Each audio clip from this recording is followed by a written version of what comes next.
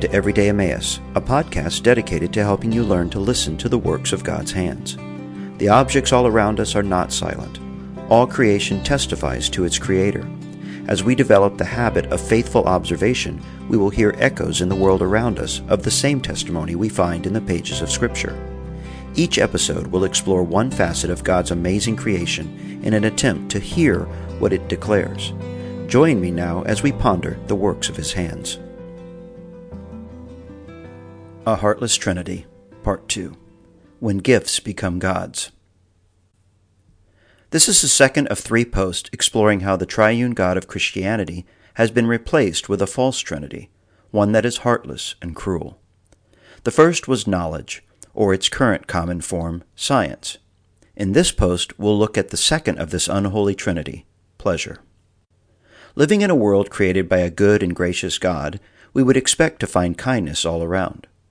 But the level of lavish sensations we find in our universe, and in particular this one shimmering globe suspended in a sea of darkness, is almost inconceivable. The sheer quantity and delightfulness of created wonders are what allows this second counterfeit God to exist at all.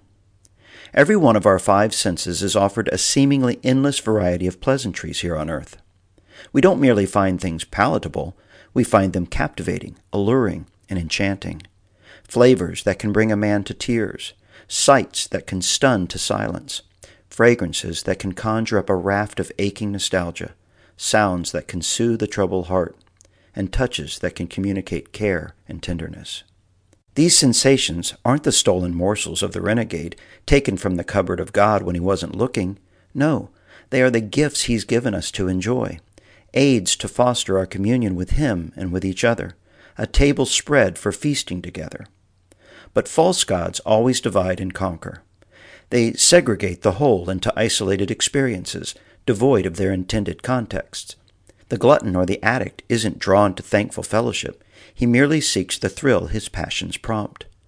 He indulges his lusts in isolation, never really gaining the thing he pursues.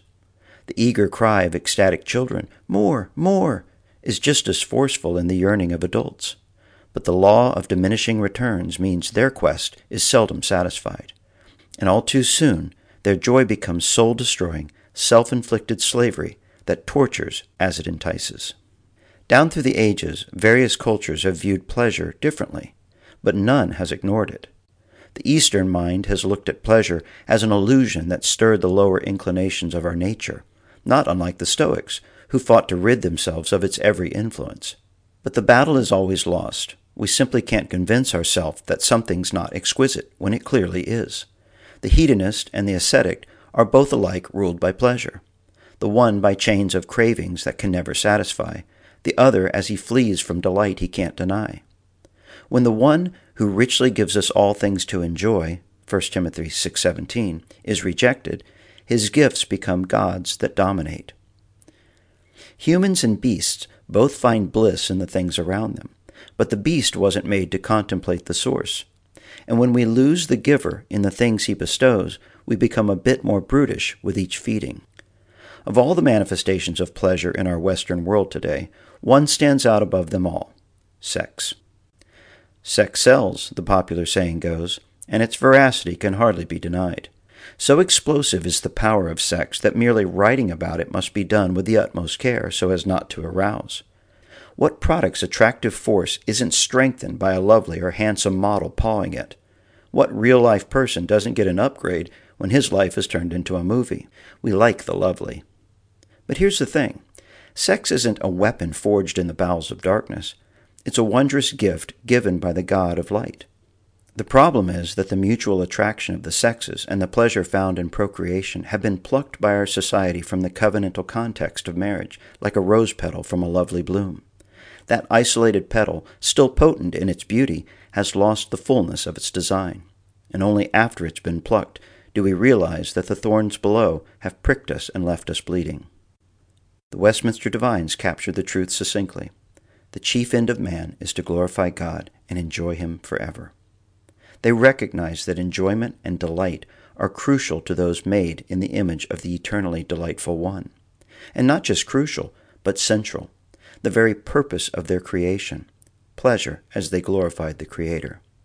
This design cannot be thwarted. It will always be the core of who we are.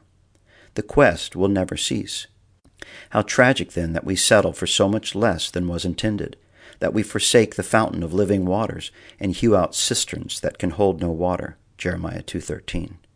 That we turn from him who said, "Whoever believes in me, as the Scripture has said, out of his heart will flow rivers of living water," John 7:38. Instead, we seek to satisfy our souls with pleasures that simply don't reach deep enough, and run from him at whose right hand are pleasures forevermore. Psalm 16:11. This is the second of the three false gods so worshipped in our world today. Next, we will consider the last of this heartless trinity, power.